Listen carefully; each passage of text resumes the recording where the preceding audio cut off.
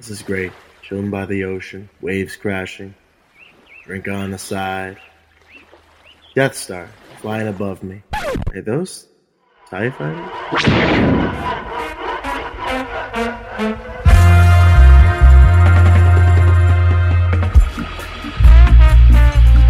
The sun is out and our blockade is legal. Join Robin Vote and Sean Me show right now.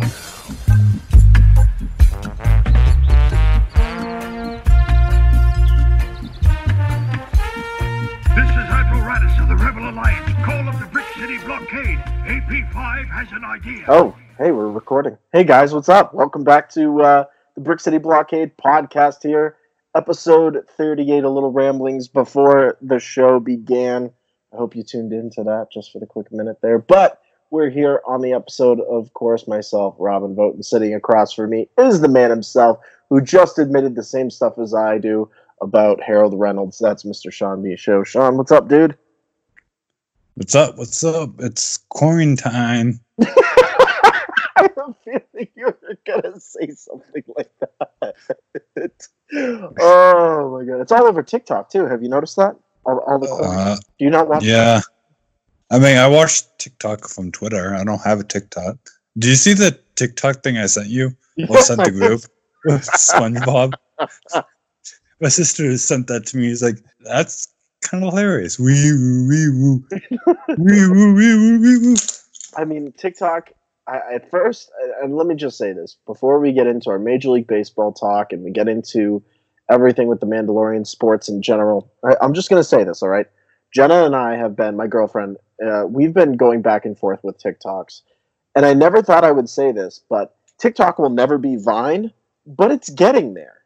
It's getting there. Well, I can tell you this. I like TikTok a lot more than whatever Musical.ly was trying to be. Oh, my. Don't even get me. You mean just a bunch of young people dancing and doing all that? I mean, TikTok still does that, but there's more comedy based. Yeah. I mean, can we do a Brick City Blockade TikTok? Let's just start it. Yes. Once this quarantine self-isolation ends, and we could start doing more. I think that's a great idea. Like when we're at conventions and stuff. That's a cool idea. Or just events in general. Like when you and I are just sitting at the North Beach Grill. Do some TikToks, you know, me, you having too many beers, talking about ship and scanning. I feel like we do a lot of Stephen A. Smith's. When he blows up about the New York Knicks. Did you see him react to the baby first take thing? Oh my goodness gracious. It's hilarious. YouTube.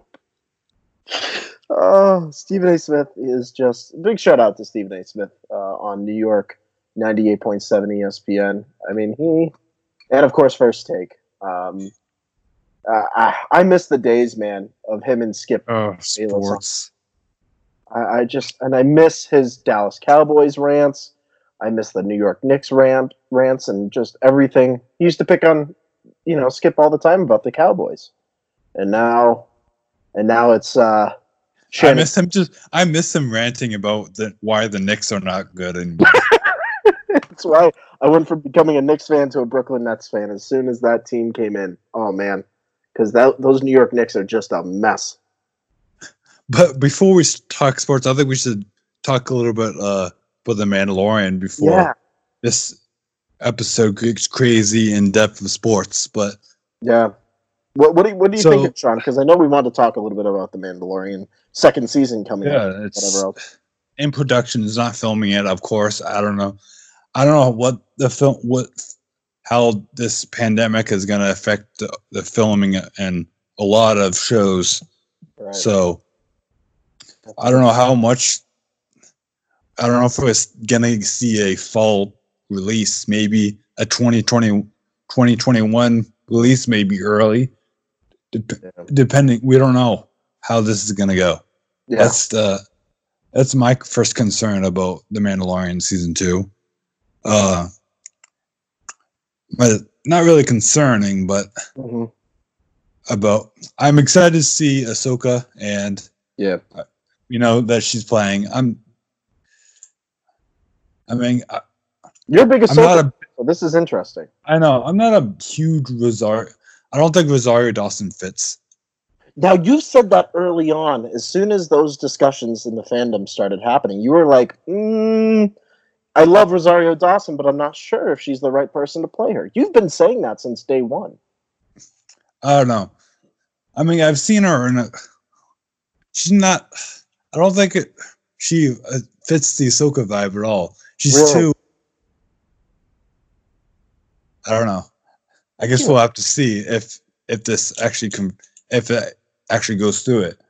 Well, see, that's the thing is like, I think for me, and I share this in the chat, and I totally see where you're coming from, Sean. It's like, is she the right person to play the role? I love Rosario Dawson much like you, and it's like Ashley Eckstein's the only person who can play Ahsoka. I know, and mocap her. Yes, and it's like you can mocap and do the voiceover that way, or the other thing is like I love Rosario Dawson much like you, and Andrew has said this in the chat, and Scott Inch has told me about this. It's like if you're gonna do it, then why have Ashley Eckstein do the voiceover on a live action character? When you bring somebody in, they're gonna do the voice for that character. Right. It's like it's interesting. If they did it, and going back to Rise of Skywalker, it kind of confirms that Ashley Eckstein's a live action Ahsoka. Kind of. Yeah, it's canon that her I don't know how they're going to do it. Right. I would. The best case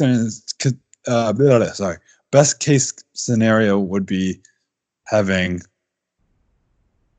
Rosario Dawson play Ahsoka, but her face and kind of I see what you're trying to say. Face, body, kind of. It's really hard to do that with some. There's this movie that like you got to be like the Green Lantern when they did. I see what you're saying. When they did the full thing for Ryan Reynolds, it did not work really well. No, and that movie still doesn't hold up to this day. And I hope they don't do that with the Mandalorian. I don't think they do. I think they have the money to do that.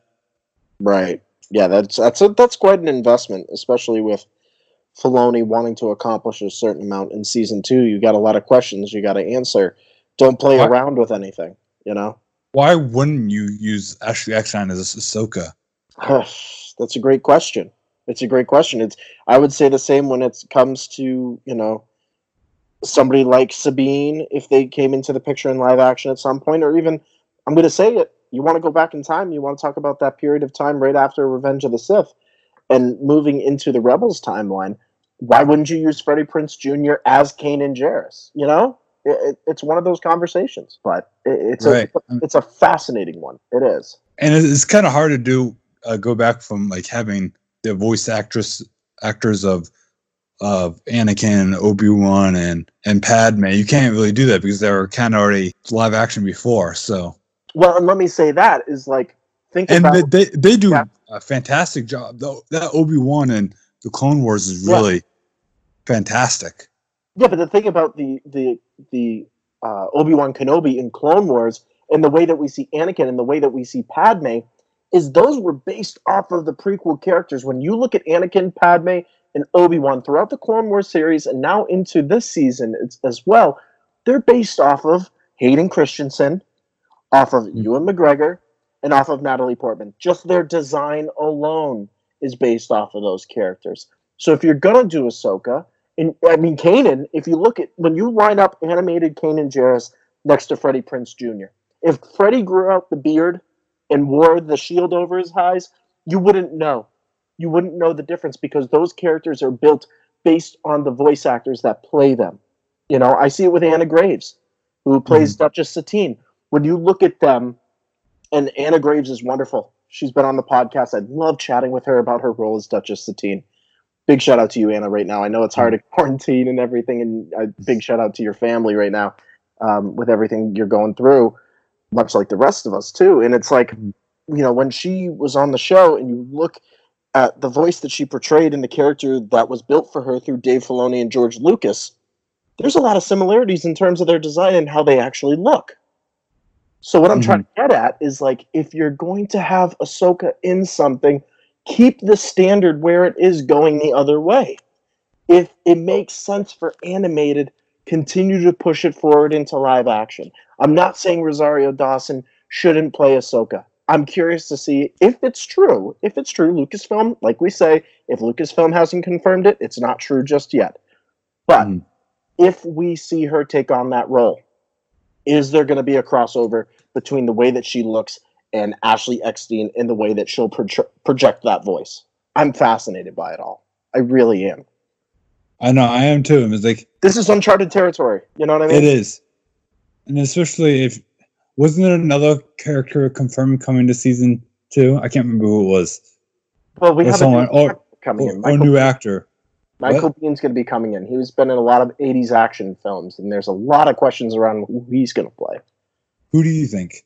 I've talked with Andrew about this and a couple of others, but I haven't talked to you about it. And I think the way 80s action movies, and I know you like 80s movies as much as I do, the one thing about those films is that they took on the essence of the villain so well. And the villain is like the one thing that stood out. I'm going to say 80s into the 90s in terms of films. Villains really did stand out the most. Michael Biehn is the right guy to play a villain somewhere, whether that's associated with the remnants of the Empire. I feel like a new villain. Yes. Like I don't see someone recurring yet. Right. Just because we already have kind of villains in that's still coming back from season 1. Right, so there's no reason to kind of play into that. And the focus of this next season, in season 2, is really going to be the Darksaber. And, and I'm excited to see whoever plays Ahsoka come in contact with this saber. Because it's making sense with the Clone Wars timeline right now. We're getting on to probably the second siege of Mandalore here, and we're going to find out a lot of details. Because we know Sabine ends up with it at one point in Rebels, and then we don't know much after that. So the Clone Wars is going to answer some questions about maybe Ahsoka's tie-ins with this, and then, of course, heading into the end of the season of Rebels, this last season, into post-Return of the Jedi time, there's that time gap where it's like, okay, where are we? Because now the Darksaber's back in the picture again, like it always does in Star Wars. And how does that play into the canon on TV? Because it's such an obscure reference. I don't know how you feel about it, but I was fielding a lot of questions from my family, other friends outside of the podcasting world that are like, "What was that thing in The Mandalorian?" It's like no one could have predicted that. No, and I'm surprised, and I loved it. It's so different. It's so different. It was so Filoni though. To put the Darksaber on the shelf in Rebels and then bring it back in The Mandalorian. It was so good. But let me ask you this, Sean. Since you posed me a question, let me throw one your way. All right? Because as we head closer, you brought it up, and I'm so glad you did at the beginning when we got into our Star Wars chat here quickly about deadlines and the things that we're going to have to meet. Now, COVID-19 has really put a hold on a lot of projects, not just The Mandalorian, but a lot of other ones. Obi-Wan, and not even just in Star Wars. I think there's a lot of films and documentaries that have been put on hold because of this scare. Yeah, the Disney Plus stuff, the Falcon and Winter Soldier was filming in Prague. They had him not finished. I think they're still on hold filming, but just even release dates are getting pushed back. That's fascinating. It's really fascinating. 2021, we have the Morbius 2. It was supposed to come out in November, right? Yeah, November. And we have a lot of films are getting pushed back. We had No Time to Die and Yep. in November, and I don't know. Black Widow was supposed to be Yes. next month. It's supposed to be next month. So that's getting pushed out. That's definitely getting pushed out in that case. Have we heard much about that? That's a good question for the fandom out there. I heard it was getting postponed. We don't know when. Right. So we'll get a rescheduled time on that at some point. We'll update you guys. But yeah, I don't know. It's such an interesting time. But my question to you in terms of this is that, you brought up The Mandalorian too with it. And depending on where they are come the fall. Now, I don't know where they are in terms of filming overall for Season 2. We know when Season 1 ended. Season 2 got greenlighted by Disney and Lucasfilm started doing work on it already. We know The Mandalorian is probably going to be 10 to 12 episodes per season. That's what we're looking at probably for this series. My question to you is that if they have 5 or 6 episodes in the bag right now for the fall or even earlier, do you do a split season and then wait and do the second half in 2021? Do you wait? We could. I mean, do Disney Plus want to do weekly episodes, or do they just want to throw out the 5 episodes at once, or just and then do it once? The second part. It's hard to do that though. I think it is, because I had this conversation with Scott Inch about some of the stuff happening with Batwoman. Just all the CW shows. I mean, just everything's being postponed. But there are ones that are, Sean, even closer to release and are already filmed and ready to be released. And I had this talk with him the other night. It was like, do you split the season up, and do you keep people on the edge of their seats for the next time they show episode 6 or episode 7? I don't know. It depends on what. It depends on what the studio wants to do. Yeah, it's funny because The Last of Us 2 is being postponed. Right. They're basically almost finished with the touches, but it was not because they were not running in time. It's because of the pandemic and a lot of people. I think that their choice was because people want to get the physical copies, of course. I mean, me personally, I want the physical copy just for a collection. It'll be fascinating to watch as we get closer and closer in terms of, how much longer this COVID-19 stretch lasts, how much longer we have to be in quarantine. And it's going to be interesting to see how it affects the movie industry, the theaters, the business-wise. They're going to have to get bailed out. They're going to have to get bailed out. I know that these companies have a lot of money, but their funding is based off of how many butts can they get in the seats for some of these films. Mm-hmm. And if they're closed, I'm sorry, they're not making the money. Are they going to doing 6 feet apart in the movie theaters and not just be jumbled up? It's hard because the state issued orders are saying they're not essential business. They have to be closed. No, I'm talking about once this is all done. Oh, I mean, people are still going to be on edge, and it's still going to be this virus is still going to be lingering around, no doubt about it. Oh yeah, it's going to keep going for a little bit. I mean, me personally, I still want to see Black Widow in theaters. Me too. That's the only way to see it, I think. Just movies in general, I like going to the theaters, but I'm going to be on edge of just going out to places. Yeah, for a little bit. I think everyone will be until a vaccine, which will take probably 16 to 18 months. Yeah. Depending on how the clinical trials go on. Yeah, there's so many scientific factors. So many scientific factors that have to come into play for that. And it's like what we keep saying though, Sean. You and I say it on social media. We say it here at the podcast. It's like, stay inside. Make this so much easier for everybody else right now. Just stay inside, watch Disney Plus, do what you need to do. Because the quicker you can do that and let the scientists do what they need to do and let the state officials do what they need to do, the quicker we can be done with this and, like you say, be back in our seats without any qualms about it.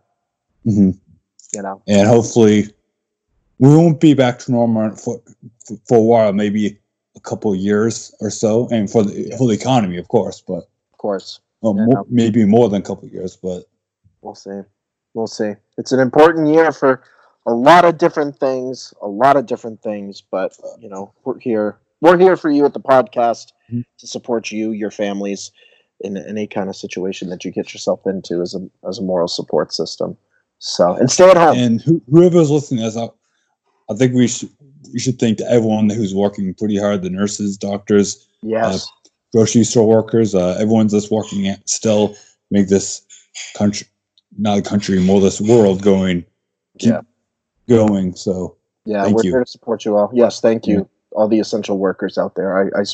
I agree with Sean 100%. You guys are out there working your butts off, helping people out, putting yourself at risk, and we're here to support you in every way possible. Everyone's doing their part, but I think we should move on to sports that we haven't been talking about. It's been a weird year for sports. It really has been.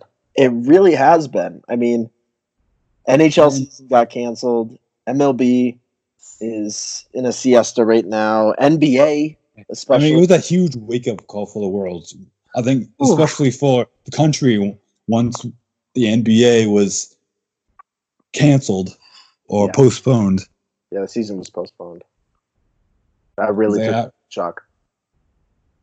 That night was like so crazy. It was Rudy Gobert and who else was it? A couple Utah Jazz players, right? Anthony, not Anthony. What's his name? I know who you're talking about, though. Yes. Anthony Donovan. Is this his name? Anthony Donovan Mitchell. Donovan Mitchell. That's what. Why did I say Anthony Donovan? and then we had Tom Hanks that night and Rita Wilson. That night was weird, but yeah, I don't know. What are your feelings on, what are you doing? Because we're gonna get into some of the thoughts from some of our listeners, of course, coming up here. But how have you been coping with this sports season? Because we don't talk a lot about sports on the podcast, but you and I outside of the podcast always talk. I was really into the NBA season this year and March Madness and March Madness that once they canceled that made me not pissed because it made me sad that they canceled it. Of course, I mean March Madness was a thing to look forward to. I mean baseball, of course. I mean. And NBA's coming. I think it would be good postseason for the Celtics, of course. Just for the NBA in general, I think it would be really interesting to see how that would play out. We had a lot of teams that really have not been in the playoff picture in a long time, suddenly in the playoff picture for this NBA season. I mean, the Milwaukee Bucks, their rise recently has been nothing but amazing to watch. Especially these past few years for the Bucks. Oh my goodness. And the Jazz. Yeah. Well, you called the Jazz 2 years ago. You said, look out for the Jazz. And it was right when they traded Gordon Hayward. It was when they got rid of him. Mm-hmm. They drafted smarter is what they did. You know what I mean? They had Rudy Gobert. They had all these guys that they... I remember the day that Rudy was drafted by Utah, all the fans were booing. They were like, not this guy. Well, guess what? He's made a huge difference for that squad. Of course, he made a huge difference. Of course. Yeah, wow. Of what he did. I know, and I don't know how. I'm interested to see how how he's gonna handle. The team's gonna handle him. Right, because if he's gonna just release him. I know. I mean, if I was the general manager, I would probably release him for. I mean, he was being foolish, but right, he wasn't answering questions. He wasn't pertaining to the health of the rest of the league. And it was my Brooklyn Nets that were out there. That's what made it really frustrating to me. Was like, first it was the Utah Jazz. And then suddenly Kevin Durant was said to have it. And then I was like, oh boy, here we go. Here comes the rest of the lineup. Spencer Dinwiddie, the entire crew just ended up. Marcus Smart even got it, and I remember hearing him on CNN talk about it too. It was fascinating. Fascinating. Him as a player, I mean, he's such a good person overall. I mean, just hearing from all these guys talking about this was so uplifting, I think. Yeah. No, there's a lot of hope. I mean, Marcus Smart obviously worked through it. He's I mean, look at it. I mean, they're in their mid-30s, 20s people, athletes. So it hits everybody. You know, and Marcus Smart's in immense shape, in fantastic shape. He's an NBA player. He runs up and down courts for a living. You know what I mean? He's probably one of the top scorers in the Eastern Conference, if not one of the top scorers. He's gotten better over the years. It's especially his 3-point range. I mean, wasn't he trade bait like 2 years ago for the Celtics? Originally, they were going to get rid of him. I thought. I don't know. I'm pissed they got rid of Aaron Baines though.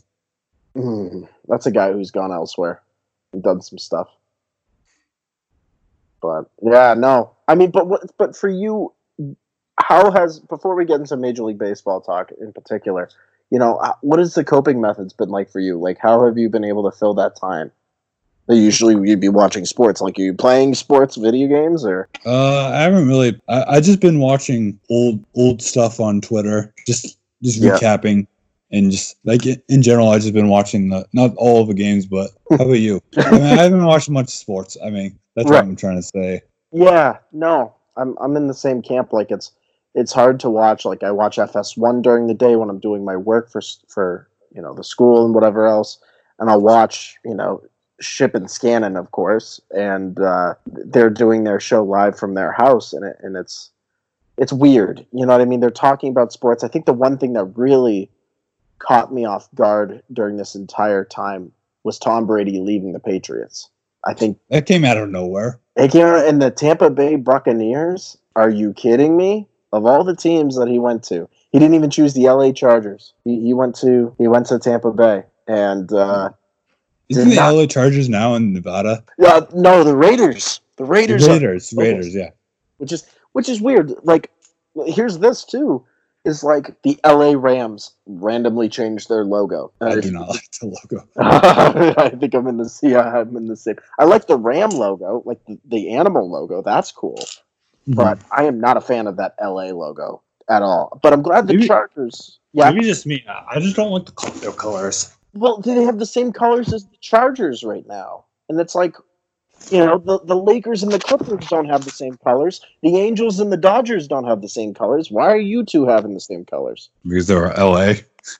Yeah, but UCLA is those colors too. So it's like, are you trying to be cool like that? Like, I don't know. But that was their chance to go just to blue and white, like the old-fashioned Rams, like back from the 60s were. And make it like Dodgers. You know, have a connection there somewhere. But do you think the NFL season will be postponed, or will they be on track? They're on track as of right now because the NFL season doesn't start until September. It's right around September 11th. Usually, that's the big weekend in New York and New England, and you know, places that have direct connections to the events of 9/11. I'm sure we will have people there. I think it's going to be more empty. But as time goes on, it's going to fill up more. Do you think it will be... Now, this is a question for you, because I've thought about this as well, and I'm going to pose this to everybody who's listening. Do you think come the fall, when we're talking about the NFL season, when we're talking about the NHL maybe getting back up and started, when we're talking about maybe some postseason baseball, probably not. I think we're looking at a different deadline for that. But do you think, come the fall, like with the NFL, that we're going to have empty stadiums broadcasted games? Probably at first. At first, yeah. Like do the first 6 games of the season that way. And depending on, I think, now, it would be interesting if they had a system where depending on how antibodies and for the who tested positive or negative and will be able to enter the stadium.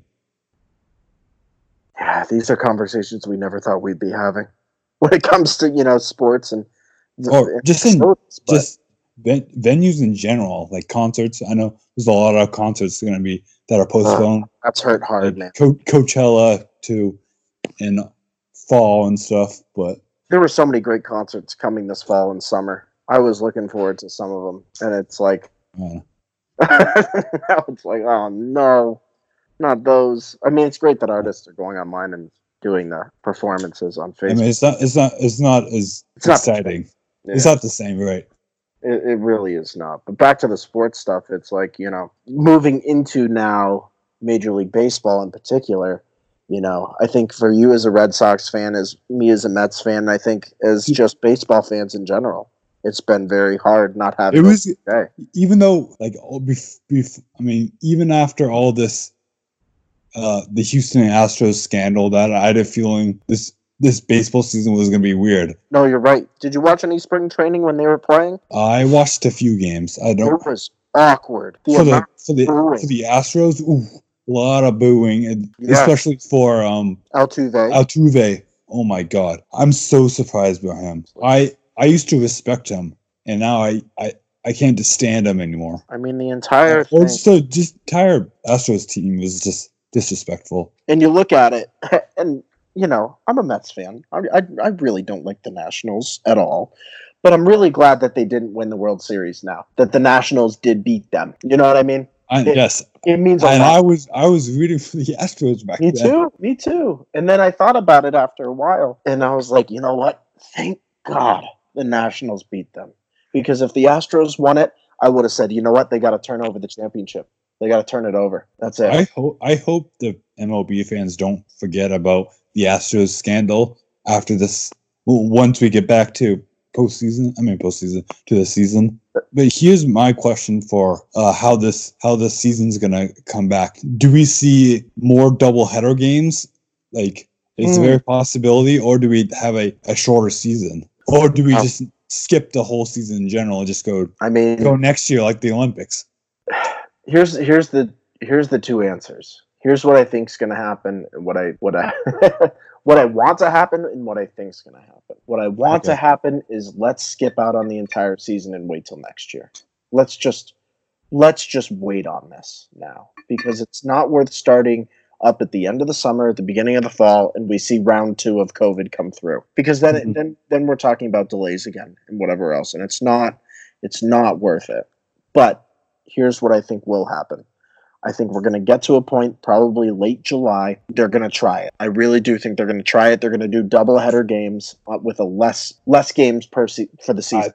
I think it's more reasonable for MLB than the NBA season, I think, just because they play out in a farther distance from each other. Same with football. I see what you're saying. Yeah, like the players are separated on the field anyway, and then you can separate them in the dugout if you have to. You can't really do that with the NBA. No, you can't. Everybody's packed tight in. They have to sit on a bench next to each other. Sweating right on in front of each other, trying to block a ball. I know. And you're right. You're right in that case. It's like, so what do you think then? Because that's my thought, is that, yes, we go to doubleheaders during the day, which is great. I don't mind the idea of doubleheaders during the day, because the more baseball, the better every single day. I think there's a lot of things that it could trigger in terms of players' well-being, the idea of not just having the standard 40-man roster, but possibly a larger roster where minor leaguers have to start coming up and filling in for players. Like hockey has multiple lines that come out and play during the game. Do you do that with players so that they can get the rest time involved?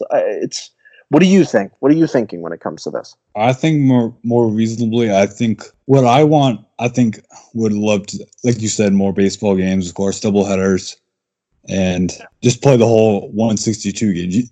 That's not reasonable. I think it's more to do for them to do either just play a single game and have a shorter season, or just skip it, or just play through the winter, play at different stadiums Play in where they Florida, play in Arizona. have the season go on in Florida, or like you said, or California, or Interesting. play in Japan where they play with the indoor stuff. Yeah, then you open up the idea. Well, again, there are some. Again, that's hard to do because of travel stuff. I don't know. It's a weird situation. I think MLB has the toughest out of all the sports because they got a lot of money, right? Because the NBA was more than halfway through this season. Yep. I feel like it's easier for them to do it because they play indoors. Yeah. So I agree. But MLB is harder because, of course, it's outside and weather, especially. That's why it's hard to play during the winter. It's all good points, man. It's all good points that we're going to have to keep talking about and things that we're going to have to watch and see. But, Sean and I have shared our perspective on it. We have two fantastic guests that have chipped in their ideas and what they miss most about baseball right now and some of the things that they hope to see when a Major League Baseball season starts up again. So here's their thoughts. Big shout out to Dave Hackerson and James of Rebel Scum Podcast for their perspectives. We'll catch you guys on the flip side. So this is how I am getting my baseball fix with no baseball right now. I got my Cubby stuff on. Reliving probably the most incredible sports experience of my life. As a long-time Cubs fan. 2016 World Series. Hell yeah, Eddie Vedder. Hey, blockaders. This is James Razile from the Rebel Scum Podcast.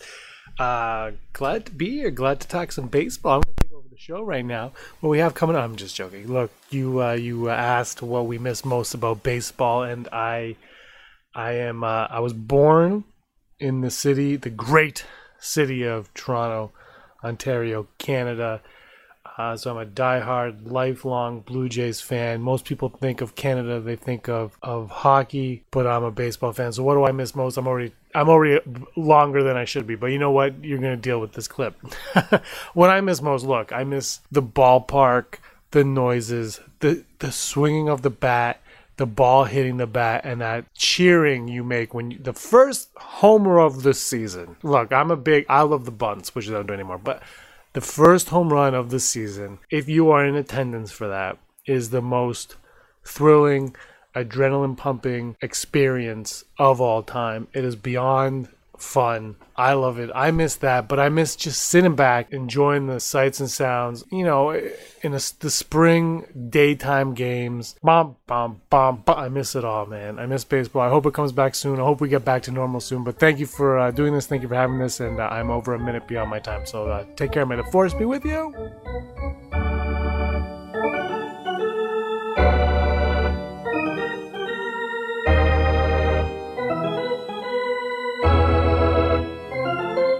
So thank you again to James and Dave for their insights. I know it's been tough for Sean and I as well, getting through these times without our New York Mets, without the Boston Red Sox. I mean, you can go over to T Public and pick up one of their shirts now if you're missing your team.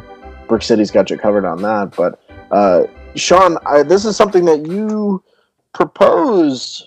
Yes, I did.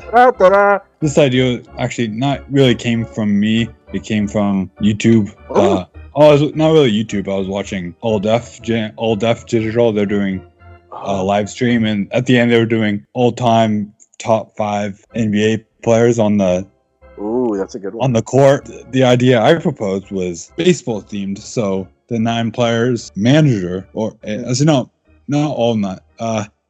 We also have a relief and closer, so we'll have them too. But it ends up being like 10. By the end of 10, 11, 12, whatever. 13, 14, 15. Bonus points, you name your own team name. Ooh. Not really bonus points, but... All right, so we got our list together. I posted it up on Twitter, but these are classified documents until they are here on the podcast itself. Who wants to kick this off? Why don't we just go back and forth by... Oh, I like it. Sean, how about you start it? 'Cause I'm curious. What are we starting off with? We're going to start off with the position that helps to call the balls and strikes, places the pitches where they need to be. That The umpire? is no, because that's our job is to scream at That's true. them and swear at them. I'm talking about. And I have Jason Varitek from the Red Sox. He is one, I'm going to say, going back to the 04 years, he was something else, Jason Varitek. He was a catcher and a home run hitter. Yeah. You don't see that many. I mean, other than, what's his name on the Yankees? Oh, the one who's catcher right now, Brian McCann? Yeah. Yes. Oh, yeah. I mean, the only other one other than that was on the Yankees was Jorge Posada. He was a home run hitter and catcher at the same time, too. Mine was, too, though. Mine was a catcher, a home run hitter at times in clutch situations, and an all-around really good guy, much like Mr. Jason Varitek himself. I had Mike Piazza. It's funny. We both chose catchers from our favorite teams because Mike Piazza and Jason Varitek are very similar guys in terms of their playing style, the way that they, they're the faces. They are the catchers that are the faces of those organizations. And you could easily see them on airplanes. Yeah, you could. No, my dad's seen Jason Varitek a couple times on his flights. Right, and your dad travels. Once or twice. Yeah, Mike Piazza. Yeah, I've seen people like Keith Hernandez. When I watch the Mets games, he's always like, "Oh, I ran into Mike on JetBlue going out of LaGuardia," or "I ran into him going into JFK." So there's an airplane coordination to our catchers, and I never thought about that. All right, who do you got at first base? First base, I have Frank Thomas. Big old Frank Thomas. Frank Thomas. Got to get the big home run hitter, but also get hit. No, catch. I'm sorry. He would. He would take. And he's a great guy overall. I wish he was on MLB Network more often. He does talk about male performance enhancements on TV, though. That is true. Which is interesting, and I never thought I'd see him in those commercials. No, he is really good on TV. I liked him during the MLB postseason this last year. The discussions that he had with A-Rod were quite funny to watch. I've grown to like A-Rod as a commentator. His personality is something else now. And to be honest with you, I think being with Jennifer Lopez has kind of helped that too. Oh yeah, big time. I mean, it's funny.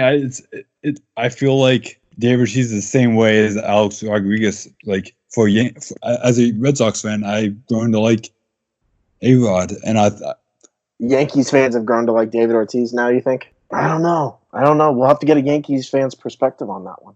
If there's any. I've heard some, not all of them, but right. Do they still call him Shrek though? Shrek. Remember that in 04? The Shrek signs? Yeah. Terrible Yankees fans. Shame on you, you crosstowners. Shame on you. But who do you have for first baseman? This was interesting to me because I had to, because we talked about the designated hitter role and who would fit into that. And I went National League. I'm a National League guy. I went with Todd Helton. Todd was one of those players. I remember him more later on with the Colorado Rockies, the old late 90s, early 2000s Colorado Rockies. And then when they were a good team back then. Oh, man, those Rockies. And then, of course, the Rockies were pretty good in 07. Yeah, I mean, they took everybody surprised in 07 when they faced off against the Red Sox. That was an interesting series, for sure. And Todd was always a home run hitter, pretty good guy overall. And I think, when all I can do is I can think back to playing, which one was it? It was one of the Major League Baseball games that I had for the GameCube back in the day. And Helton, I always drafted Helton when you could do the open draft system or make trades for players, because his home run stats, like you could have different power hitting systems. And I remember Todd Helton had like a 96 or a 97 in terms of home run power. And I was like, oh, I got to have this on my roster. So it was an easy trade for me. When I was playing as the Mets, I was like, you know what? I don't think I'm going to have Carlos Delgado for much longer. I'm just going to trade him for Todd Helton. So, and he's just a really good player overall. He is. Well, he never left the Rockies, so no, that's a true player to commit to a team. Yeah, it's a very good point. How about you for second base? Second base. One of my all-time favorite players. Jackie Robinson. I think everyone. Of course, one of the first African Americans to play in the MLB. I think he made history. I think he's just a good hitter at all. Yeah. Would have put Pedroia, but I think we all know why he's not on there, because he didn't have the longevity. He's still hurt. Right. Of course, he's a fantastic player, but he was a World Series champion, but he just didn't keep up the stats, I felt, to go with it. No. And I think Jackie Robinson, of course, had a better position to be on the team. He did. He had a better career overall, too. The things he was able to do. Well, he's an icon for baseball. He's an icon. That's a great way of putting it. Second baseman for me is, and I know James will like this, but he played for both James's favorite squad and my favorite squad, and that's Roberto Alomar. He bounced around between teams. Alomar played for the Toronto Blue Jays. He played for the Cleveland Indians. He played for the New York Mets at one point, if I'm not mistaken. And I remember his years with the Blue Jays. And the Alomar family is one that carries baseball in their blood. Mm-hmm. And I always enjoyed watching Roberto Alomar in my early years of watching baseball. And I think in terms of the Latino players, he always was the one that kind of stood out to me. Obviously there are others like Mariano Rivera, Pedro Martinez, David Ortiz, Edgar Gonzalez. Oh, I haven't heard that name in a long time. Oh man, Edgar Gonzalez, man, when he played for the Arizona Diamondbacks. The Diamondbacks, yeah. Oh, he was great. He was a power hitter. There's so many great Latino players and Dominican players in the league. It's amazing. But Roberto Alomar was the one that stood out the most to me at second base. Really great player. I thought we did second base. Did I already do? You did your second base, yeah. I did mine. So what's your third base? Who's your third base? Sorry, I forgot I was going first. My third base he's actually a young guy that's still playing right now, and Nolan Arenado for the Rockies. And the reason I chose him because not only he's a great hitter, I think he's one of the best third basemen I've seen in a long time. Yeah, he's got 6 Golden Globes. Maybe someday. Maybe someday. And for that age, he's only 28 right now, I think. Yeah. He's doing things that David Wright never did. Yes, he's a better third baseman than what's his name? We just Yankees. Alex Rodriguez. Alex Rodriguez, yes. We just talked about him. That's all right. But yeah, I think the reason I chose him because I think if I had him on our team, he would be snagging those balls on the third baseman, which is one of the hardest positions, I think, third baseman. Oh, totally. And I think this is going to surprise a lot of people with my choice at third base because I mentioned his name. A lot of people, if they said, "Oh, Robin's going to definitely take David Wright as his third baseman," no, I'm going. Not a good third baseman though. He didn't have the longevity, man. He didn't have. He is a good third baseman, but he's not as good as other one. He's definitely not as good as this guy. I'm talking about the Atlanta Braves' own Chipper Jones. That guy played for the team his entire career. He was one of my all-time favorites for the Braves. I almost chose him. Chose him too. Yeah, I mean, he is the face of that franchise. Other than John Smoltz, of course. John Smoltz was the greatest pitcher. and Tom Glavine, of course. But Chipper Jones at third base, I remember watching him as a kid, and you hated him as a Mets fan. You hated him. You hated him growing up because he was a Mets killer. And the one thing he did do was he was always a professional on the field. He always respected the rest of the MLB. And, he was a real leader on the field too. And I don't know. I think when you tell me name, and now he's in the Hall of Fame just a couple years ago. Yeah. So if you tell me who's your favorite player in the Atlanta Braves of all time, it's Chipper Jones, hands down. Oh, 100%. I would choose Chipper Jones all day for Atlanta Braves. Who is your shortstop, Sean? One of the greatest of all time, and one of the reasons why I got into baseball, Derek Jeter. And I know I'm not a Yankees fan. Yeah. I'm a Red Sox fan. I think Derek Jeter changed the game. Yeah. For a shortstop for the 21st century, 20th century, right? I don't know when he began. Let me check for a second. Well, Derek Jeter came in the late 80s. So that would have been 95. Sorry. Yeah, so he was playing in the minors in the early 90s.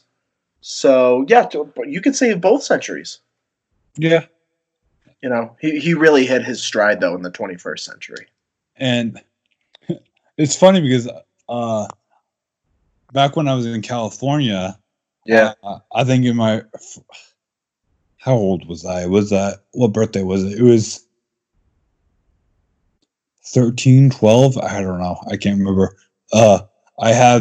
I don't know if I have the book, but I have a Derek Jeter little pamphlet book thing. Oh, wow. Telling stats and his pictures. And he was one of my favorite players before becoming a Red Sox fan too, which is weird.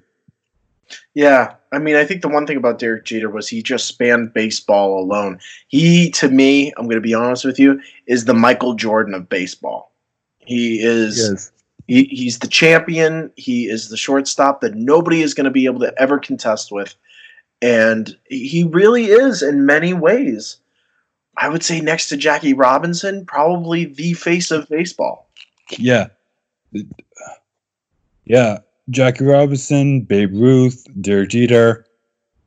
Yeah. And I would dare contest Derek Jeter. Willie Mays. Willie Mays, he definitely is up there. For sure. And I have another guy that will be, I will consider going to be another great, but I won't get to there yet. That was shortstop. Are we going? My shortstop was the same, Derek Jeter, so I'm not even going to waste time. Let's move on to left field because you said it beautifully. Yes, left field. Well, I'm going to change my left because he's technically. Are you making a switch? Are you making a switch in the outfield, Sean? Just a little. I'm just putting. Change the scorecard up a little bit. Got to make sure that you submit that to the umpire. Left field. I don't know if he was left field most. I can't remember. Ken Griffey Jr. Yeah, I feel like he was an outfielder in general, but I think he played mostly left field. Left field, center field. Yeah, he was one of my favorites. Just his power of hitting was insane. That batting. One of the what is it called? I'm trying to think of that. What are you trying to think of? The terminology when you hit it really hard. I can't think of the name. A slugger? Sure, slugger. Maybe I'm thinking more of power hitter.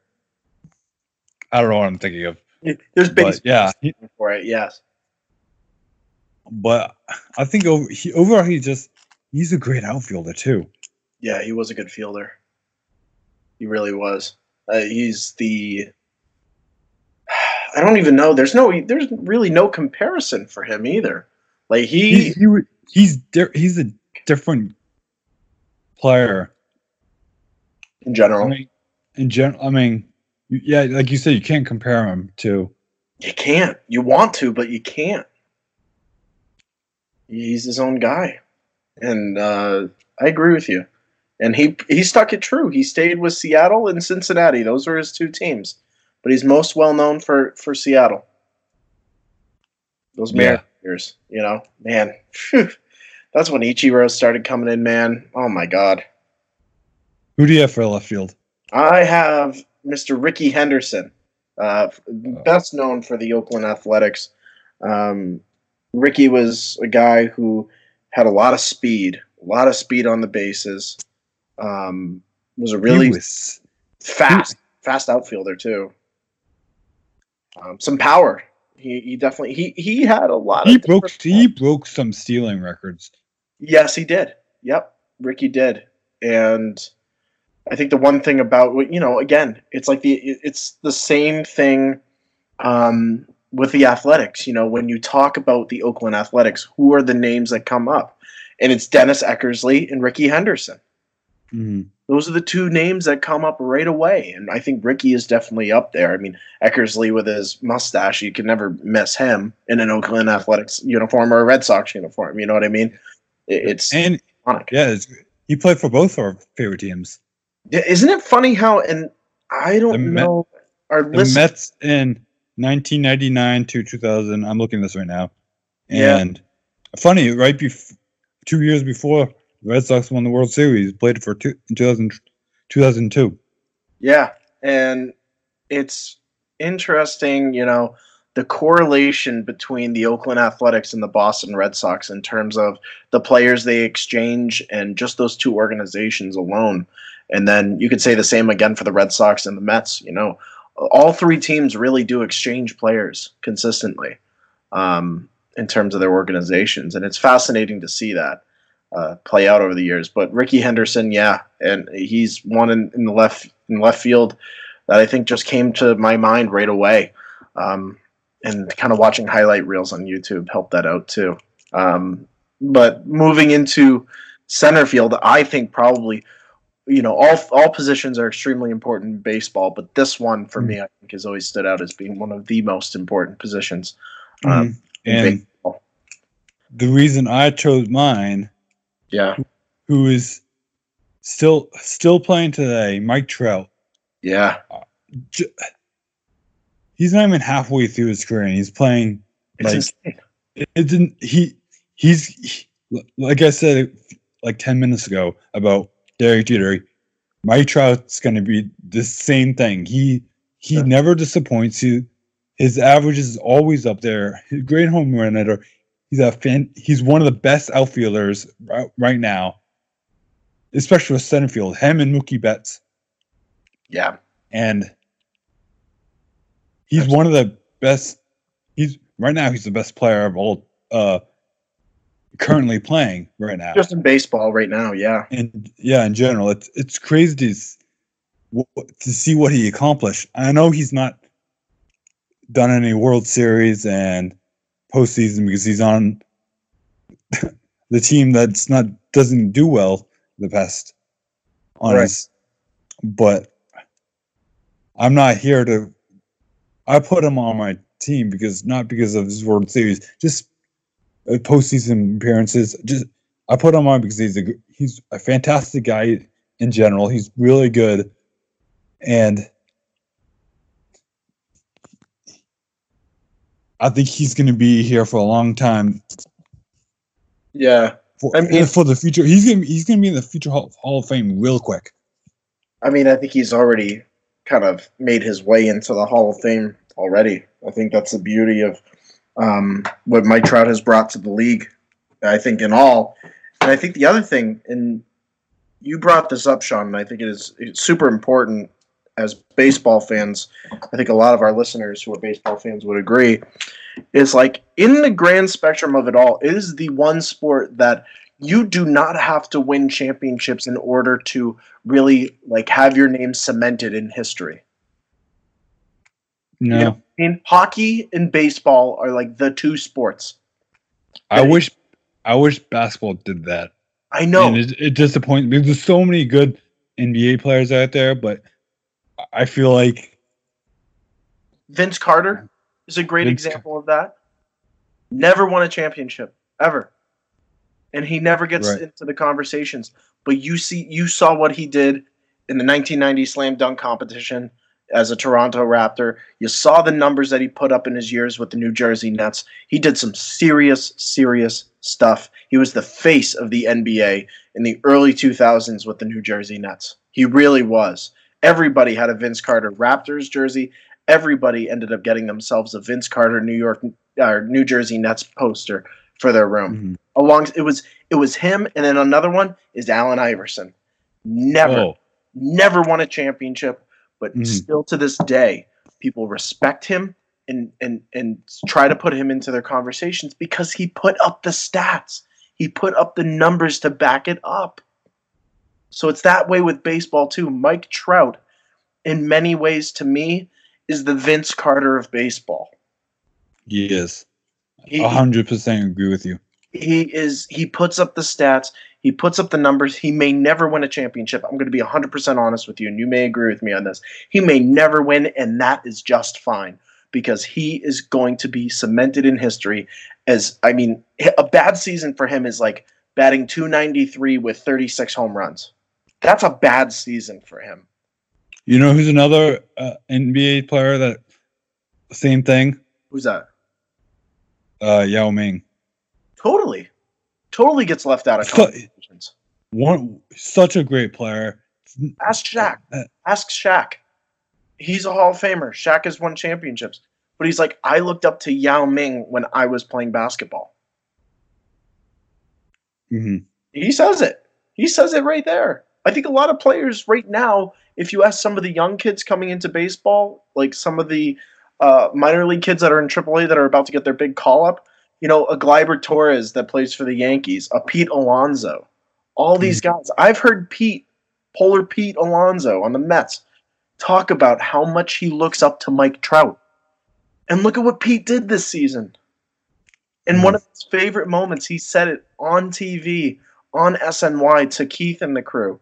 He said, my favorite part of winning the home run derby was Mike Trout coming over to me and congratulating me.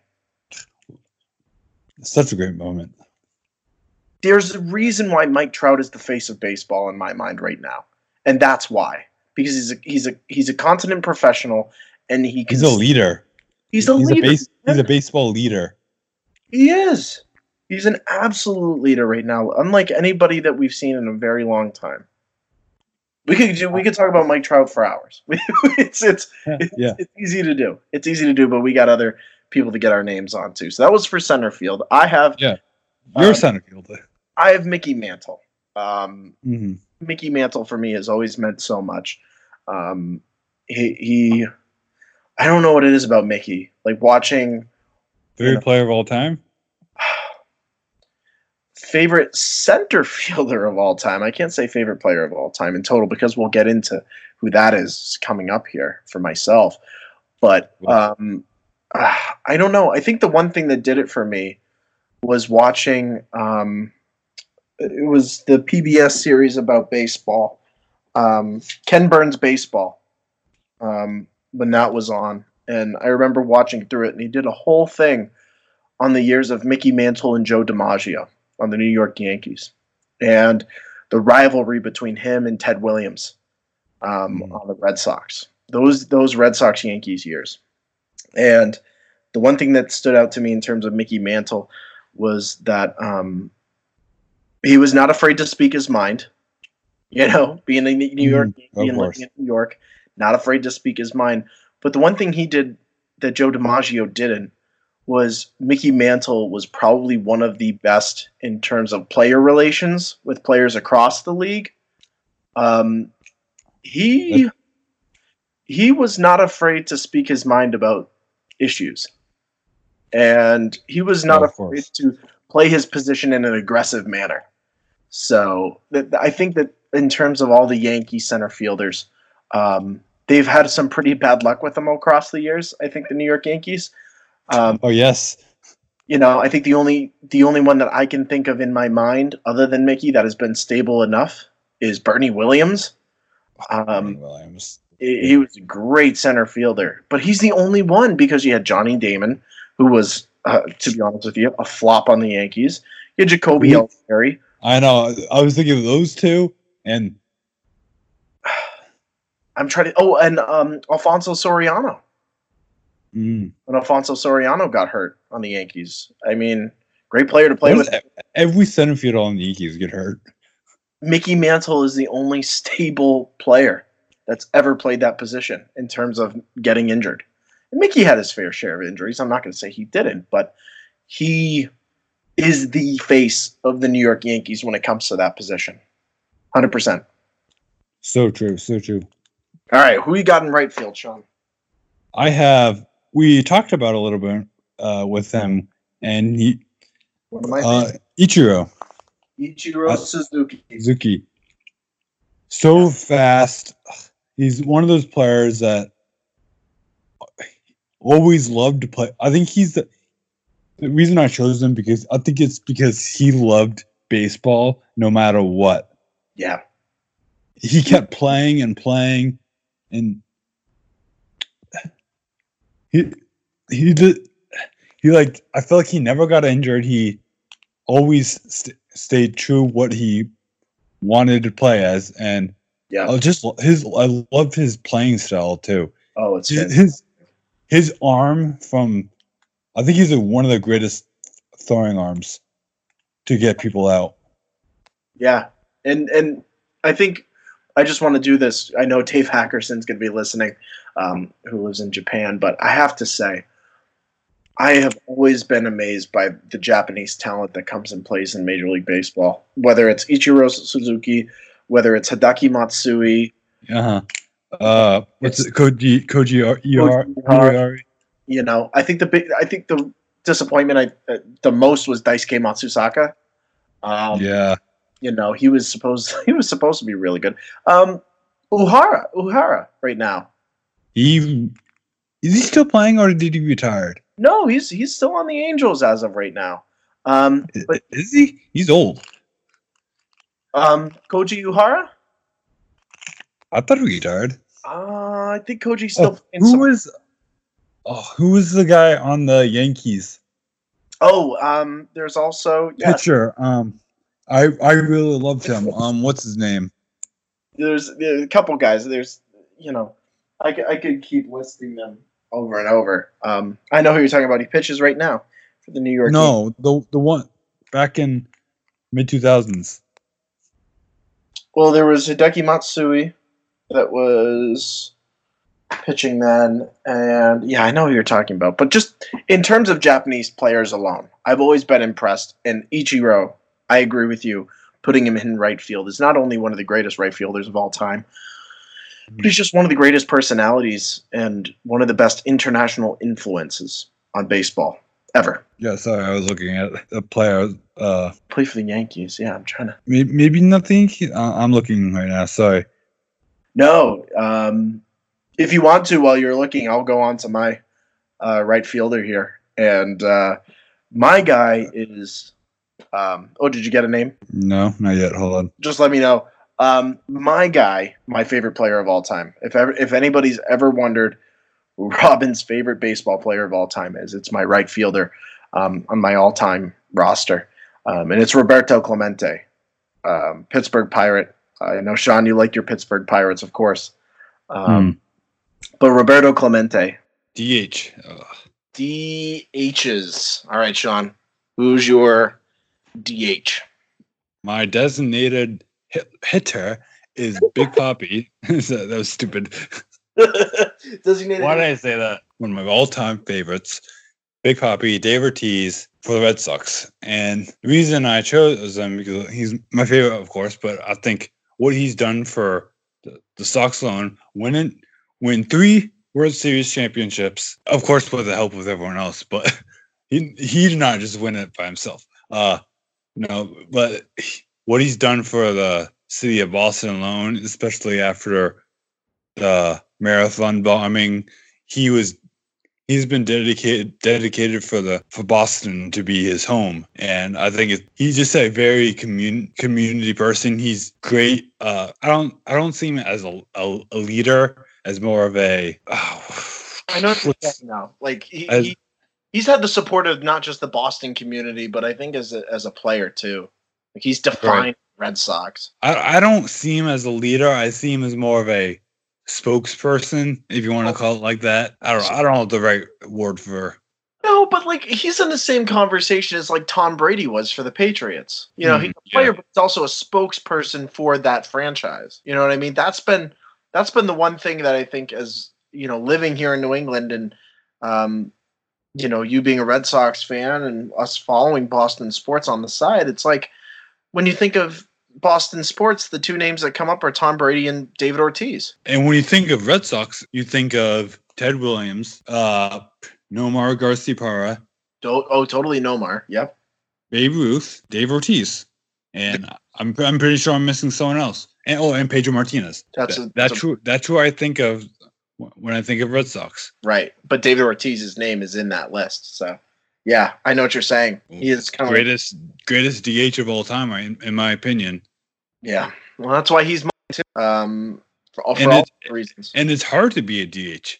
It is because you don't get that much. You don't get any time in the field. Your job is to hit in tough situations sometimes. Except when you play against the postseason or in a league play, and then DH usually goes to or whoever. What do you like? Dave Ortiz, in instance, he's also a first baseman. He started as a first baseman, I believe, right? Yeah, he was on the Minnesota Twins. Yeah. Yeah, I remember those years. Man, David Ortiz was a totally different kind of player. He was skinny back then. He was. Yeah, I remember seeing pictures of him playing for the New Britain Rockcats early on in his career in the same league as the Portland Sea Dogs and. At the time, the New Hampshire Fisher Cats were the New Haven Ravens in New Haven, Connecticut.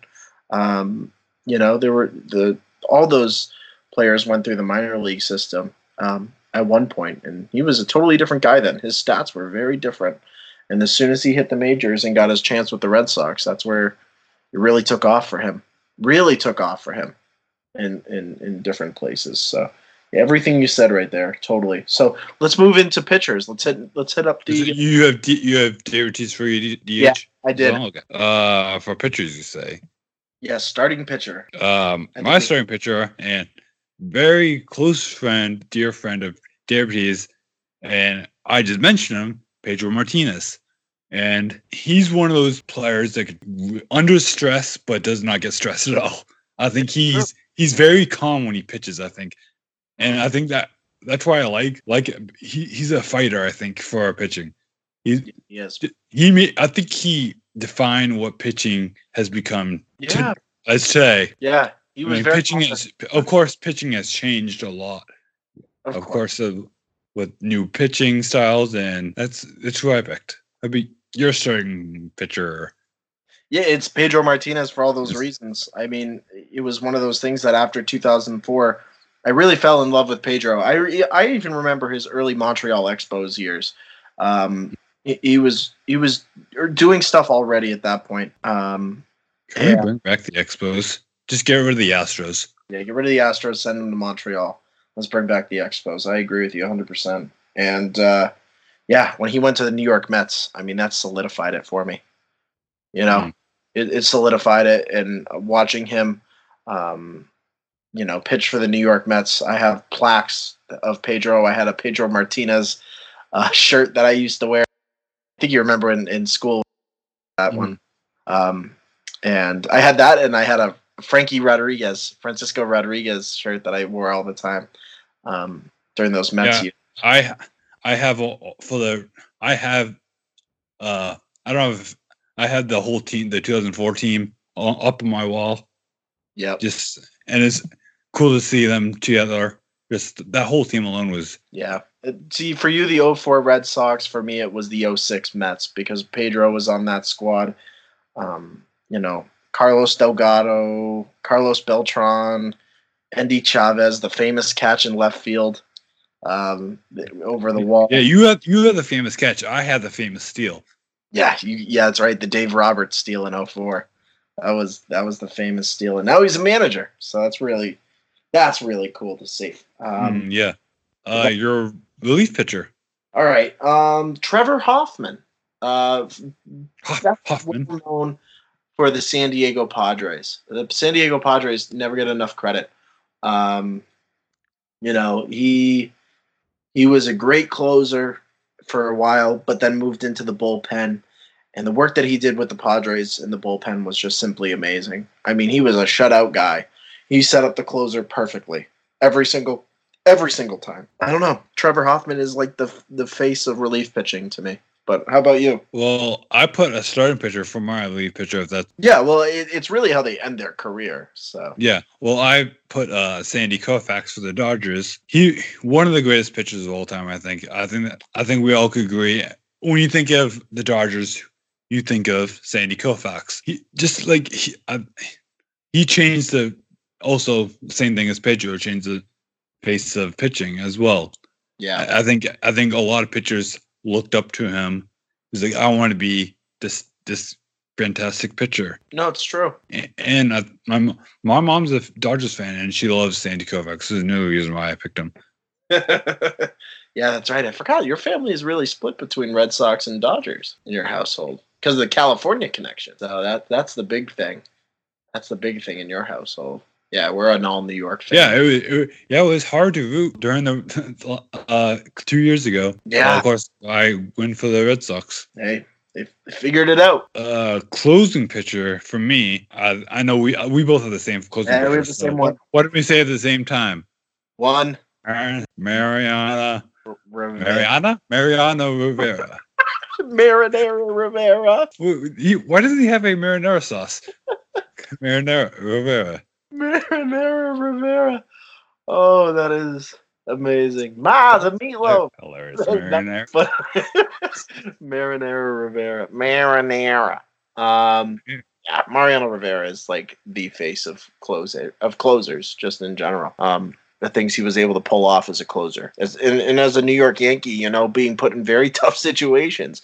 I remember the year against the Miami Marlins, at that time the Florida Marlins. They didn't win that World Series, but Mariano put them in a position to try and win every time. Even in those moments, he was amazing. I think him and Derek Jeter I love the closing for their careers, I think. Oh, 100%. I mean, Derek Jeter with a standing ovation. Everyone was watching it. Yep. Game winner, too, which is crazy. And then you have Mariano. I don't remember. Was it a game? He closed what game was that? It was towards the end of the season. It was the last game of the season. No, I'm trying to remember what game that was. It wasn't against. It was against. In the league. Yeah, I want to say it was either Baltimore or Toronto. He closed it out against. He also has a great entrance song too. Enter Sandman. Oh yes, that's right. And anytime at Yankee Stadium you heard that song, you knew who was coming in. But yeah, Mariano Rivera definitely on there, 100%. So managers, heading into managers. I found out who yours was ahead of time, actually, so it made my job easier because I had two. Yeah. But sticking with the Yankees, Joe Torre is my favorite. Now he's one of the big heads in baseball right now. But I think he's probably, if not the most winning manager in baseball history. Number one, and number two, he managed the game properly, much like the guy that you. That's still managing. Still, who's that? I have Tito. Tito Francona. Terry Francona, and I love Terry. I think what he's done for the Red Sox, I think, is what no manager could have done. I don't know if any other manager will ever do what Terry Francona did for the Red Sox. No, I mean Joe Torre probably could have. Right, like there's a certain generation of managers that I think could have easily. I think Torre and Francona have very similar managing styles. Yeah, very old-fashioned. I think the relationships with the players are really good. He always kept very good. And that's what I liked about Tito. He had a really good relationship with all the players who's he managed over the years. I agree with you 100% on that one. I agree with you 100%. In our all-time rosters, so many great players across the years in general that we've been able to see play. And I think the one thing, and that's why, in wrapping our episode up here. That's been, I think, probably has made me the saddest with the Major League Baseball season and sports, like we've said, Sean, in general, not happening during this time is the young talent. The ones that learned from players like Derek Jeter, Mickey Mantle, Roberto Clemente, some of yours, David Ortiz. Americans pastime, and can't wait for the future of the baseball itself. Yeah, I mean, baseball itself is heading in a really, really great direction. Even though, and this is what drives me crazy. Yeah, it doesn't get the NBA viewership. Yeah, it definitely does not get. Nothing gets the viewership like the NFL does. But the one thing that baseball always will do, and I still believe this to this day, is that baseball is the greatest, maybe next to hockey, but is the greatest international sport that we have other than soccer and hockey. Yeah, I was going to say football. Football is up there and hockey is up there, but baseball, to me, is the all-American sport. It is. Yeah. Hot dogs, baseball, for Jacks. I think baseball is one of the. I think families enjoy the most together. I think I've been to more, you can probably relate.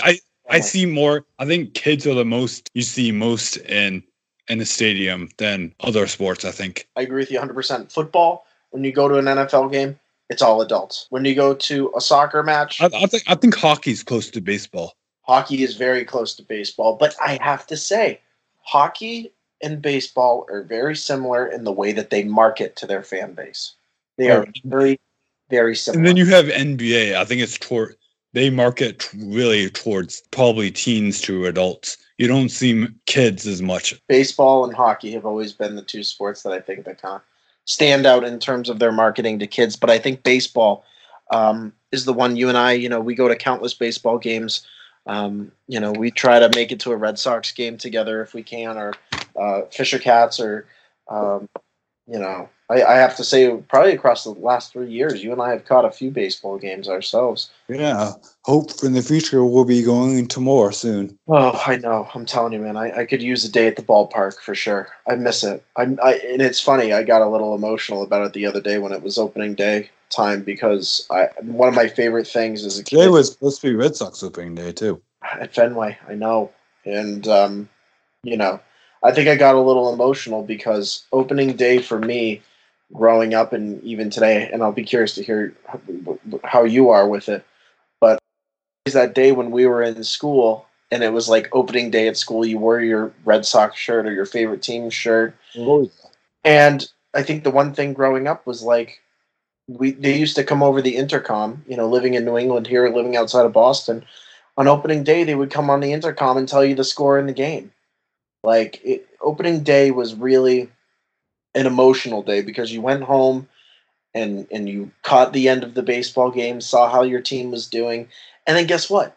You go home, you do your homework, 7 o'clock comes on, there's another game to close out the night on ESPN or on TN. That's what I loved about baseball. I mean, you could play in the afternoon, late time, and sometimes early time. You don't see that with much other sports. I mean, depending on no, it's not like NBA is usually all nighttime games because, of course, it's like I said. I think it's catered towards more older teams stuff that plays later times. Yeah, and if you guys, any of you listeners out there, didn't know this because you thought Sean and I were connected just through Star Wars and music and whatever else, the biggest thing that connected Sean and I throughout our childhood, knowing each other, was sports. Playing basketball together. Playing baseball when we used to live closer, which we're due for anyway. Oh yeah, we'll get there soon. Yeah, and I think I speak for Sean when I say this. It's like there was nothing like you and I playing wiffle ball, hanging out, whether it was at your place or we went to a field and played wiffle ball, did whatever. And then doing crazy trick shots at my old house. Doing crazy tricks 4 times in a row. Oh my goodness, totally. And then going somewhere and watching the ball game. Going somewhere, sitting at a bar, sitting wherever it was, and watching a ball game together. It's gonna be weird this year. We're not gonna. I don't know the fate of All-Star game, especially because it's we've been having it now a tradition of doing home run derby. I don't know if it's going to happen this year. Yeah, I know, and I think that's something as a fandom when it comes to Star Wars. There are conversations that we're going to have in terms of when we're going to see the Star Wars that we love back again. Obviously, other than Clone Wars coming out every Friday. Tomorrow, in terms of when we're recording this. Yes. And I think in terms of sports in general, and especially baseball, it's going to be a waiting game. It's going to be a waiting game to see. And we're in a rain delay, a permanent rain delay right now. It literally is a permanent rain delay. It literally is. You're right. Yeah. For every sports, it's a rain delay. Even though a lot of sports play inside, it's a rain delay somewhere. I like that. Ooh, I like that shirt idea. It's a rain delay somewhere. It's like it's 5 o'clock somewhere, but it's a rain. We'll get through this. I like that. I'm gonna leave it at that note. It's a rain delay. We're gonna get through this. Oh, that's so well said, buddy. That was so well said. I just thought of it. Thank you. It's great. No, it fits the mood. And again, thank you to Dave and to James for their contributions to this episode. Make sure to check out Rebel Scum Podcast. And Dave will be coming on the podcast very soon again. We'll definitely have him on more to talk some baseball. We got a lot. We're going to be doing more episodes still. We're still in lockdown. Not really lockdown, but we're still in staying home. It feels like it. If it, day 23. Ding, ding, ding. We're totally do that on social media. We are totally. What day is it? 45. Huh? Wait, where am I going? What? Old man just is across the screen. Yeah. Well, it's been good, guys. Yes. Where can the good people find you in social media? Are you saying that it's plug time, Sean? It's plug time. It's plug time. Okay, so you guys can follow me over on Twitter at Mr. Vote Tweets. Check out the Brick City Blockade over there at Brick City SWPC. That's where a lot of our social media posting is coming, and over on Facebook as well. I'm getting the Brick City Blockade website back up and running. We're moving into more of a blog format for you guys. So the address will change for the website. So we will be keeping you up to date on that because we want to have more content, more things for you guys to click on your phone. We really want the website to match your lifestyle, being on the go. So we're looking forward to really working on that, not just during this quarantine time, but here in 2020, because Sean and I have been saying this for a long time. Our fan base is always on the run. You're at home, you're doing things around the house, you want to be able to listen to us, you want to be able to find out what's new. We're going to give you a format that works best for you. And we're on the run. Dun, dun, dun, dun. Sorry. How about you, Sean? Where can the good people find you? You guys could follow me on Twitter at SeanMashow1, Instagram at ItZoneZ, Bandcamp, and SoundCloud. And if you let us know, we're going to be doing more episodes. Let us know what you want us to talk. Let us talk about, because we're going to be shortest on not much Star Wars stuff, depending on news and sports. But we could do movie reviews. We could just talk about whatever you guys want us to talk about. Anything. Music. I know Sean and I, again, have such a connection with music as well. We could relive our high school days. Let us know if you want to do a live stream again. Yes. Live streams are always a fun thing to do. So, until next time, Robin Vote. Sean Mashow. As always, we say it. Thank you, Major League Baseball fans. We'll be back in those stadiums soon, so keep it locked in to the podcast and to our hopes of seeing baseball once again in 2020. And as we always say, hey, may the force be with you. Always. Forever. Ever. Ever. Ever. Ever. Never, ever, ever, ever, ever, ever.